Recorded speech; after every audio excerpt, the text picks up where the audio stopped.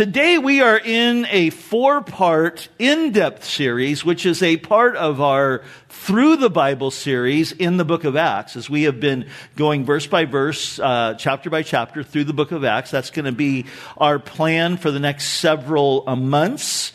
Because we believe here at Calvary Vista that teaching verse by verse through the Bible is the best way for us to learn. And so we've been camped out in chapter 2, looking at what the early church was devoted to. And we see in the text we're looking at today 6 things that they devoted themselves to. So look at verse 42 again.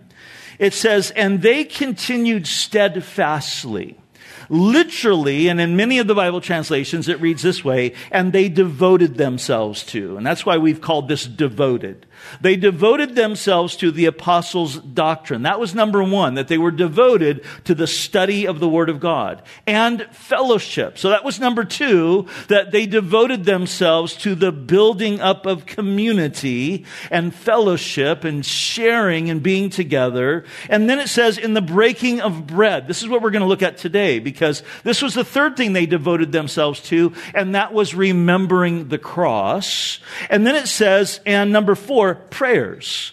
And if you weren't here last week, if you didn't hear it, Pastor Aaron did a fantastic job in teaching on prayer last week. It was outstanding. I listened to it. And then it says this, then fear, and many Bible translations translate it this way, and awe came upon every soul. And many wonders and signs were done through the apostles. And now all who believed were together and had all things in common. And this again was a part of their fellowship, their community that they were building. That verse 45 says, "And they sold their possessions and goods and divided them among all as anyone had need. And so continuing daily with one accord in the temple and breaking bread from house to house, they ate their food with gladness and simplicity of heart, praising God." This is number 4, or number 5. The 5th thing they devoted themselves to was worship. That worship, praising God, was a big part of their gatherings together. And then it says, "And having favor with all the people, and the Lord added to the church daily those who were being saved." And that was number 6, that they devoted themselves to sharing Jesus. So this is what we have been camping out on the last several weeks, and we're going to continue the next few weeks. But let's pray, and then we'll dive into our time today. Lord, we thank you so much that you are the one who has built your church. And you declared that upon this rock, the declaration of who you are, Jesus, the Son of God, the Messiah, the Savior, upon that rock, that declaration, you would build your church, and the gates of hell would not prevail against it. And Jesus, as we are taking time here at Calvary Vista on these Sunday mornings to go through the book of Acts, to consider what it means to be the church, your church, the church that you have built, the church that you are building in this broken world, I pray, Lord, that you would just give us some illumination and application today. In Jesus' name, amen. There were 2 ordinances that Jesus gave to his church, and we're actually going to be doing both of them here today. One of them was to baptize. And at the end of our time today, we're going to see some people get baptized as they declare their faith in Jesus. But remember, Jesus told his disciples to go into all the world, preaching the gospel and making disciples of all nations and baptizing them in the name of the Father, the name of the Son, and the name of the Holy Spirit. So that was one, to baptize. The second was communion, the Lord's Supper, to remember the cross.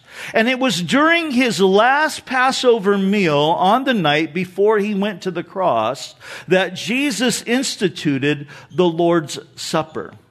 And so what I want to do today is I want to look at the account of that meal, that supper that we have for us in 1 Corinthians chapter 11. And we're going to look at this as kind of our way to prepare our hearts today to receive of communion. So would you now turn to 1 Corinthians chapter 11. I was brought on staff here at Calvary Vista back in 1985. That was the first time as a youth pastor.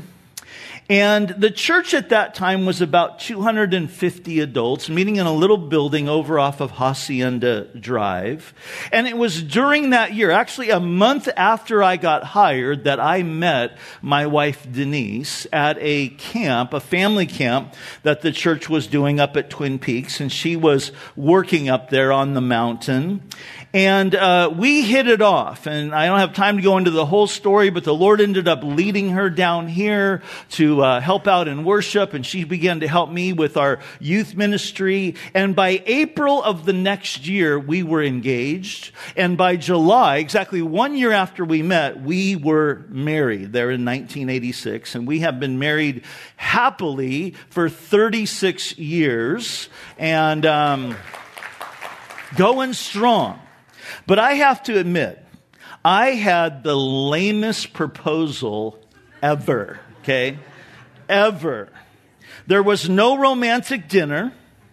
There was no getting down on one knee. I know, it's bad. I didn't even have a ring, all right? We were just sitting together one day, and I turned and looked at her and said, "Do you want to get married?" That was it. And she looked at me and she goes, "Yeah, someday." And then she goes, "Wait, are you proposing?" And I go, "Yeah, I guess I am." I mean, it was horrible. It was horrible. I have made up for it, though, I got to tell you. But one of the reasons I didn't have a ring was I was really poor. When they brought me on staff to be the youth pastor, my salary was $700 a month, and my rent was $425. So I barely had money to eat, let alone buy an engagement ring. But our associate pastor at that time, Gaylord Tollhill, and his wife Marcia, some of you remember them, they were on a trip to Hawaii. And they were walking around, and one day, Marcia, she got some gum on the bottom of her shoe. And when they got back to the hotel, she asked Gaylord, "Hey, would you get that gum off the bottom of my sandal?" And he goes, yeah, I'll do it. Well, he forgot. Well, the next day they're walking around and Marcia goes, "Did you get that gum off my shoe?" And he goes, "Oh, I forgot." And she goes, "Well, I think I got a rock stuck in it." And she took off her sandal, and there stuck in the gum was a little diamond. And so when they came back, knowing how poor I was, Gaylord gave me that diamond because he knew I had already proposed to Denise so that I could get her a ring. And we found out later it really wasn't a real diamond. It was, but I got to tell you, the jeweler said it was the best cubic zirconia, I think that's what we call it, that he had ever seen. It took 3 jewelers to authenticate that it wasn't real. And my wife wore that fake ring, just for how sentimental it was, for 20 years. Until it broke. Because real diamonds don't break, all right? But, well, the passage that we're looking at today has been called the diamond in the mud. Not the diamond in the gum, but the diamond in the mud. Because in verse 23, we're given the setting. It says, on the night that Jesus would be betrayed. So this is a dark night. Things are about to get very, very dark. But in the darkness, we are given this brilliant illumination of this new thing that God was doing. I'm going to divide this section into 2 parts. We're going to look at, first of all, in verses 23 through 26, the purpose of the Lord's table. And then we'll look at, in verses 27 through 32, the preparation of the Lord's table. So let's look at, first of all, the purpose of the Lord's table, verse 23. For I received, this is Paul speaking, from the Lord, that which I also delivered to you, that the Lord Jesus, on the same night in which he was betrayed, took bread. And when he had given thanks, he broke it and said, "Take, eat. This is my body, which is broken for you. Do this in remembrance of me." And in the same manner, he also took the cup after supper, saying, "This is the cup, is the new covenant in my blood. This do as often as you drink it in remembrance of me. For as often as you eat this bread and drink this cup, you proclaim the Lord's death until he comes." You know, it is not a coincidence that Jesus initiated the Lord's Supper, or what we often call communion, during the Passover meal. You see, God had instituted Passover for the Jewish people to remember their deliverance from Egypt. After 400 years of being in bondage, God set them free as the angel of death, and this is where the name came, passes over the nation of Egypt, where the Israelites were in bondage. He passes over, and the firstborn in every single house that did not have the blood of a Passover lamb spread on the doorpost of their house, that firstborn would die. But it was only the firstborn of the Israelites who had the blood of that lamb sprinkled on the door that their firstborn was saved. But it was on that night, as the firstborn all over Egypt died, including the firstborn in Pharaoh's house, that Pharaoh said, "Okay, I've had enough. You guys can leave. In fact, get out of here." And throughout her history, Israel celebrated this meal in remembrance of the supreme deliverance that God gave them from Egypt and then leading them into the promised land. In fact, it is today still the holiest of Jewish feasts. But on this night, Jesus transformed the Passover meal into a celebration of the infinitely greater deliverance. The deliverance that would come, that he would bring, of which the Passover was only a picture of. You see, the Passover celebrated this temporary physical deliverance of the old covenant. But the Lord's Supper celebrates the permanent and spiritual deliverance of the new covenant. It's interesting that they celebrated Passover only once a year, the Jewish people did. But the early church, starting with what we're seeing, they celebrated this daily. Every single day, they wanted to remember, to celebrate the deliverance that Jesus brought to them. There's three things I want us to note about this, the purpose of this celebration. We're going to look, first of all, about the doctrine that's involved in this. And then we'll look at the directive that Jesus gave. And then finally, we'll look at the duration. Let's start with the doctrine. There's two components to it, the bread and the cup. He begins with the bread. There in verse 24, it says that he took the bread, and when he had given thanks, he broke it and said, "Take, eat, this is my body, which is broken for you." The bread that had represented the Exodus now came to represent the body of Jesus the Messiah.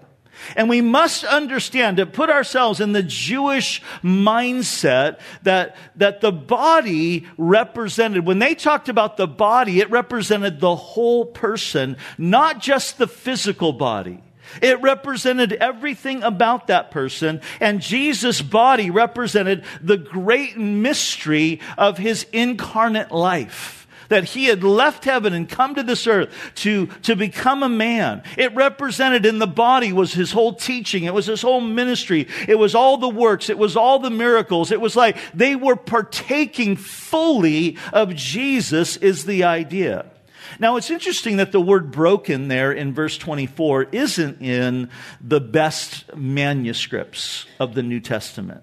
And I think this is significant to mention because both Moses in Exodus chapter 12 and Numbers chapter 9 and David in Psalm 34 said of the Messiah that not one of his bones would be broken. That was prophesied.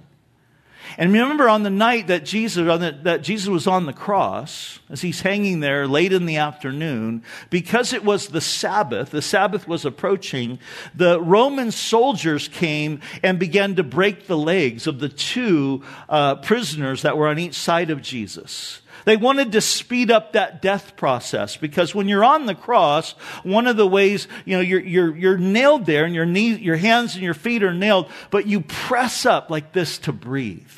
Because the way that people die on the cross is actually not from the bleeding, but it's from suffocation. They get to the point where they just no longer can push up, and then they just can't breathe anymore. Well, they would break their legs to speed up that process, so they couldn't push up to get a breath anymore. But when they came to Jesus, they found that his legs were not his legs. They found that he was already died. He was already dead. He had breathed his last. So they didn't break his legs, and that was a fulfillment of those prophecies. But I'll tell you this. Although none of his bones were broken, Jesus was still broken. He was thrashed. His body was literally mutilated. And I don't mean to gross you out this morning, but we need to remember this. They took a whip that they called a cat of nine tails. It was 9 strands of leather attached to a wooden stick. And in that leather were tied in the knots of shards of glass and metal and rock. And they beat him. And they beat him. 39 lashes, they beat him. His back, the flesh on his back had a beating like this. This is what would happen. The flesh would begin to swell up, to the point where finally one of those blows would hit the swollen back. All those like boils almost just on his back from the beating, they would explode. So exploding flesh just everywhere. His back being ripped and shredded. And then they blindfolded him, and they would punch him in the face, telling, hey, prophesy, who hit you? Then they took that crown of thorns, and I wish I would have brought this today. I have one of these at home. Those thorns are like this thick.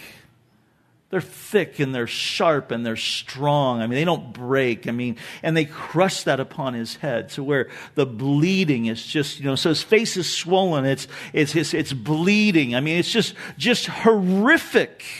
And then they took what would today to us look kind of like railroad spikes, and they drove those full through his hands and through his feet as they nailed him to the cross.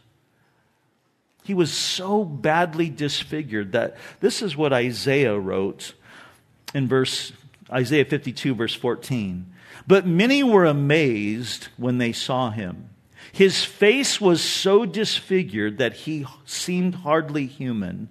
And from his appearance, one would scarcely know that he was a man. His flesh so beaten that it didn't even look like a human being on that cross anymore. He wrote Isaiah did in chapter 53, but he was pierced because of our rebellion, and he was crushed. I like that phrase. Because of our iniquities. The punishment for our peace was on him, and we are healed by his wounds. So none of his bones were broken, but he was broken. So I have no problem with this, the way this reads here in the text, that his body was broken for us, because he was. And it wasn't just his body that was ripped to shreds and broken, but it was even his heart. In fact, the biggest and greatest agony that Jesus experienced from the cross was, the Bible says that he literally became sin for us. So all of the sin, your sin, my sin, the sin of all of the world, every rape, the Holocaust, the worst things that you could think about that have happened in our world's history, all of that sin, the Bible says, was laid upon him, and he literally became sin for us. And on that cross, Jesus experienced for the first time ever being separated from his heavenly Father. That's what sin does. It separates us from God.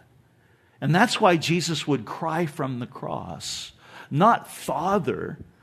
And did you know this is the only time in his whole earthly ministry he ever refers to God in this way? It's always Father. It was always Father. But on the cross, what does he say? My God, why have you forsaken me? And it's interesting that later when the Roman soldier came, just to make sure that he was dead, he thrust the spear up in his side. It pierced his heart. And it says a mixture of blood and water came out. And physicians today say that is the sign of somebody who died of a ruptured heart.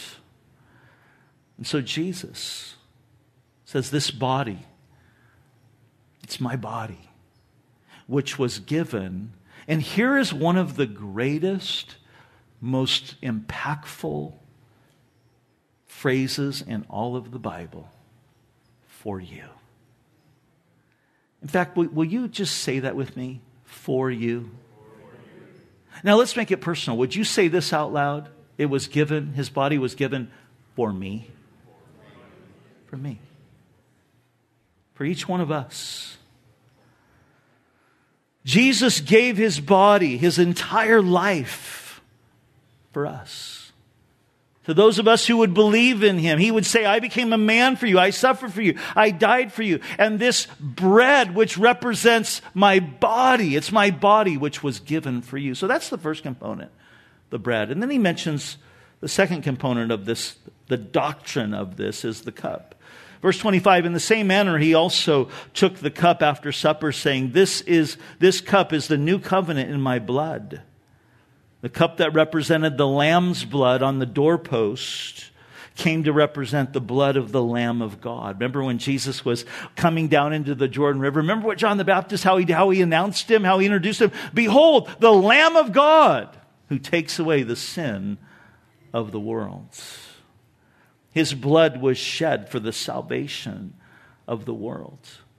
The old covenant was ratified repeatedly by the blood of animals that were offered as a covering for the sins of man. The new covenant has been ratified once and for all by the blood of Jesus Christ. That the Bible says that God was in Christ offering himself up, that God literally was offering himself up for us. And on that night, Jesus took the cup and said, this is the cup of the new covenant in my blood. And this was significant because for 2,000 years, they had been celebrating the old covenant that God had established with Moses. But now Jesus was announcing that there was now a new covenant. Now the message of the old covenant was do. Follow these commandments and you will be saved. But the problem was no one could consistently keep the commandments. Our flesh was too weak.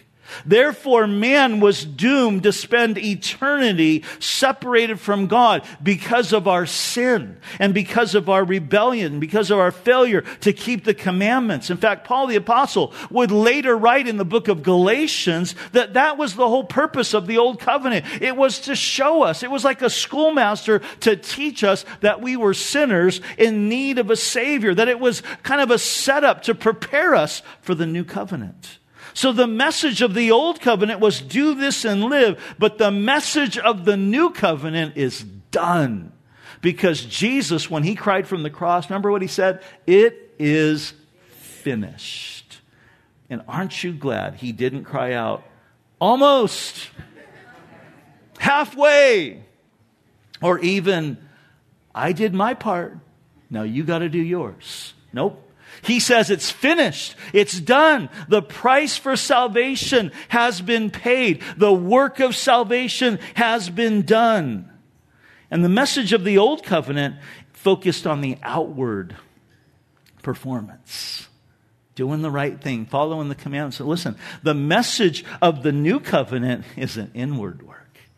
It's an inward. It's an inside. It starts with the heart and then it affects us on the outside. In fact, listen to how Jeremiah put this as he prophesied about this new covenant that would come. In Jeremiah 31, he said, Behold, the days are coming, says the Lord, when I will make a new covenant with the house of Israel and with the house of Judah, not according to the covenant that I made with their fathers in the day that I took them by the hand to lead them out of Egypt, my covenant which they broke, though I was a husband to them, says the Lord.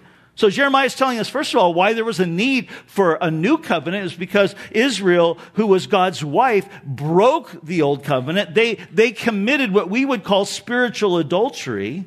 He continues, but this is the covenant which I will make with the house of Israel after those days, says the Lord, that I will put my law in their minds, and I'll get this, write it on their hearts, and I will be their God, and they shall be my people.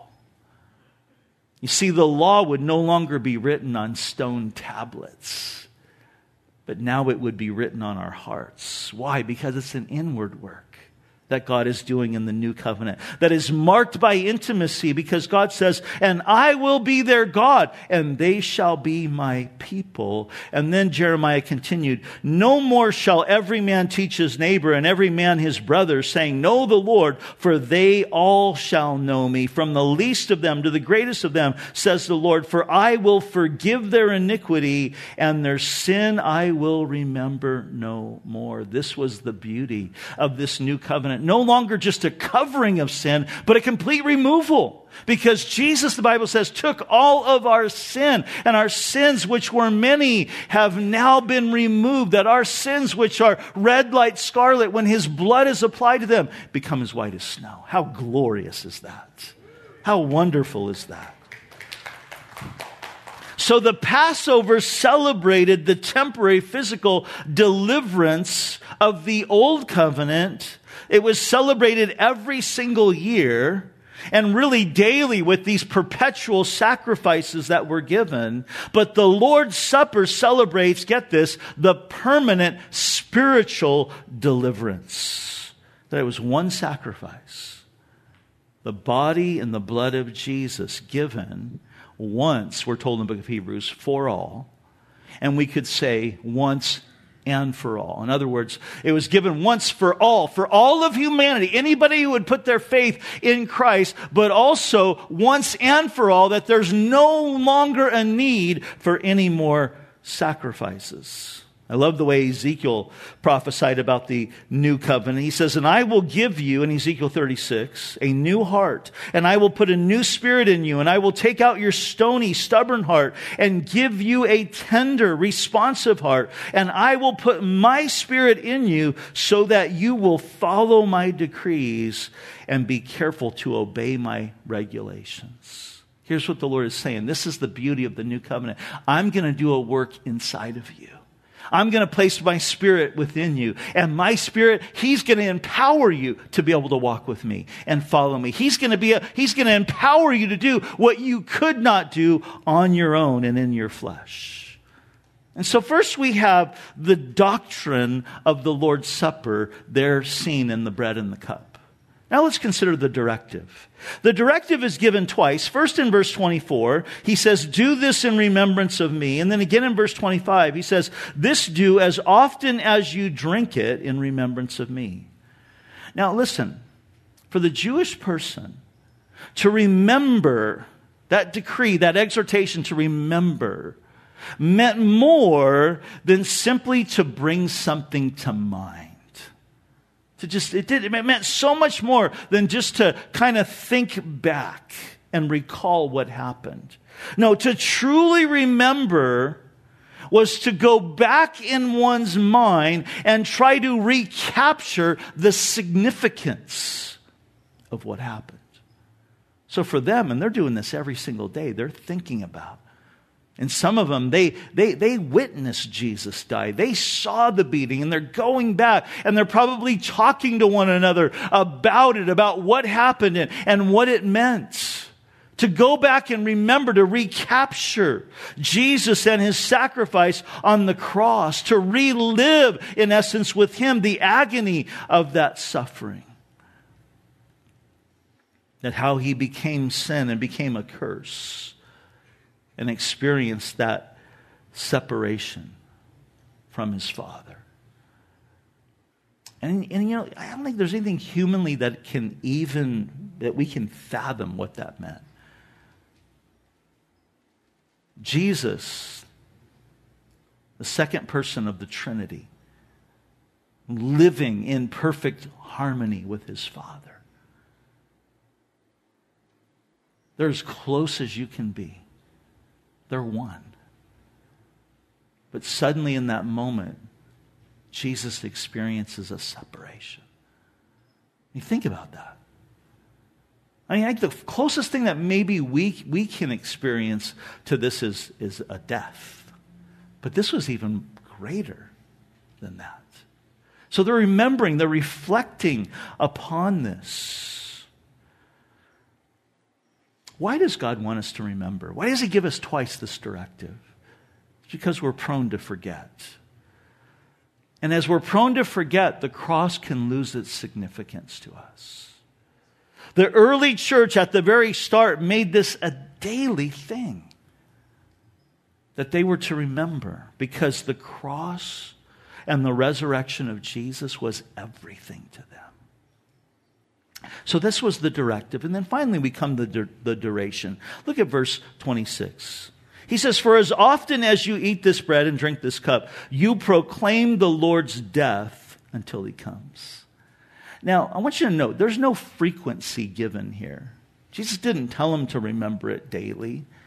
He just said, as often as you do, remember me. But it is a permanent feast. It's something that they were to do often. And it's more than a remembrance for our own sakes. It's also the proclamation for the world's sake. It's a testimony to the world that we're not ashamed of the blood of Jesus Christ. I'm so glad we sang today, and we do sing these songs about the blood. Because it's the key, right? I've never ever understood seeker-sensitive churches that would say, hey, we don't want to sing about the blood. We don't want to talk about sin. We don't want anybody that is unchurched to feel uncomfortable when they come here. And that's just kind of gross. Guys, listen. Our faith is a bloody faith. You realize that? It's a bloody faith. It's all about the blood. And so we sing of the precious blood of Jesus Christ, because all of us here who are believers in Christ, we have been blood bought. We're blood related. The precious blood that flowed from our Savior's veins, that's what connects us. And so when we partake of the blood, we're giving worth to the importance of the blood, that there's nothing, as we sing, but the blood of Jesus that can save us, that can wash away our sins. But communion is also a reminder of the Lord's coming. Jesus says, I want you to do this as a proclamation of my death until I come again. It's proclaiming to the world that, hey, He is coming again. That it helps us to look forward to remember, hey, He's coming back. He's the King. In Matthew's Gospel, Jesus said, "But I say to you, I will not drink of this fruit of the vine from now on until the day that I drink it with you anew in my Father's kingdom." So we're going to share this with Him when He comes back.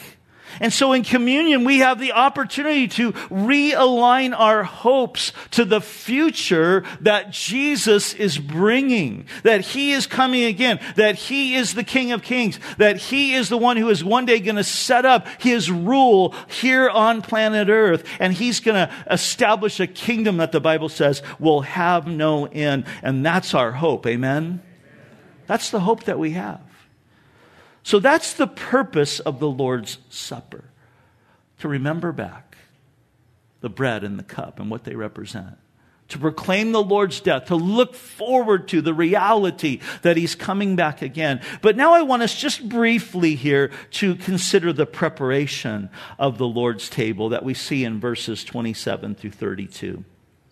He says, "Therefore, whoever eats this bread or drinks this cup of the Lord in an unworthy manner will be guilty of the body and the blood of the Lord. But let a man examine himself, and so let him eat of the bread and drink the cup." Pause there for just a moment and give me your attention.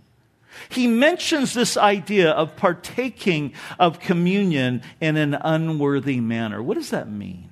What does it mean? It means that we're not giving worth to the body and the blood of Jesus. How do we do that? Well, I think one of the ways that we can do that is when communion becomes simply a ritual to us, where it isn't something that's special, where we just kind of find ourselves just kind of going through the motions. Oh yeah, I've done this before. And we're not contemplating our sin that Jesus died for. We're not contemplating what Jesus did for us. That can be an example of partaking in an unworthy manner. That's one of the ways. Another way is when we come to the table, but we've got bitterness and anger and unforgiveness in our heart towards somebody else. Because basically what we're saying is, Jesus, I know that you died to pay the price to forgive me of all of my sin. But I can't forgive that person who sinned against me. And I want to just say this, just because I know this can cause some people some confusion, is that forgiving someone doesn't mean reconciliation happens. Because reconciliation only happens when there's been repentance. But you have to forgive. Forgiveness, I say, takes one. It's between you and God.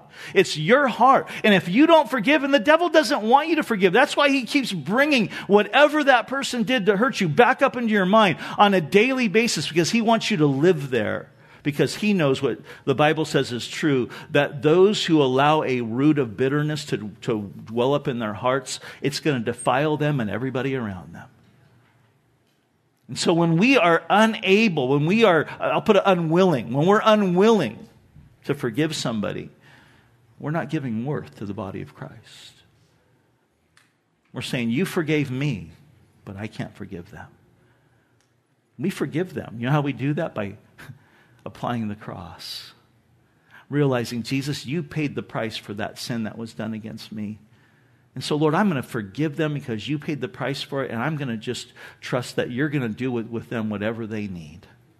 Whatever, they're yours. So having unforgiveness, bitterness in our hearts can be a way of partaking in an unworthy manner. And another way is when we're just living in rebellion against God. You know, it's coming into a setting like this, and maybe you're here today and you don't even know Jesus. You've never given your life to Jesus. You've never put your faith in the one who died on the cross and paid the price for your sins so that you could know God and have a relationship with Him and have the hope of heaven. And you've said, oh, I've heard that. You know, I kind of grew up in the church, but you've never, ever really, truly followed Jesus. To partake of this without giving your heart to Jesus is to partake in an unworthy manner. Another way, though, is maybe you have professed faith in Jesus and you said, you know, you followed Him at one time, but now you're living in rebellion and you're living in sin and you know it. You've been living in sin. You're not following Jesus at all with all of your heart and you're just, you know, living in your sinful condition. And so what you're basically saying is, Jesus, I know you died on the cross to pay the price for the sin I'm living in right now, but I'm not willing to give it up. To partake of these elements that represent His body that was given and His blood that was shed is to partake in an unworthy manner. And I want you to notice that Paul gives a warning there in verse 29, for he says, he who eats and drinks in an unworthy manner eats and drinks judgment to himself, not discerning the Lord's body.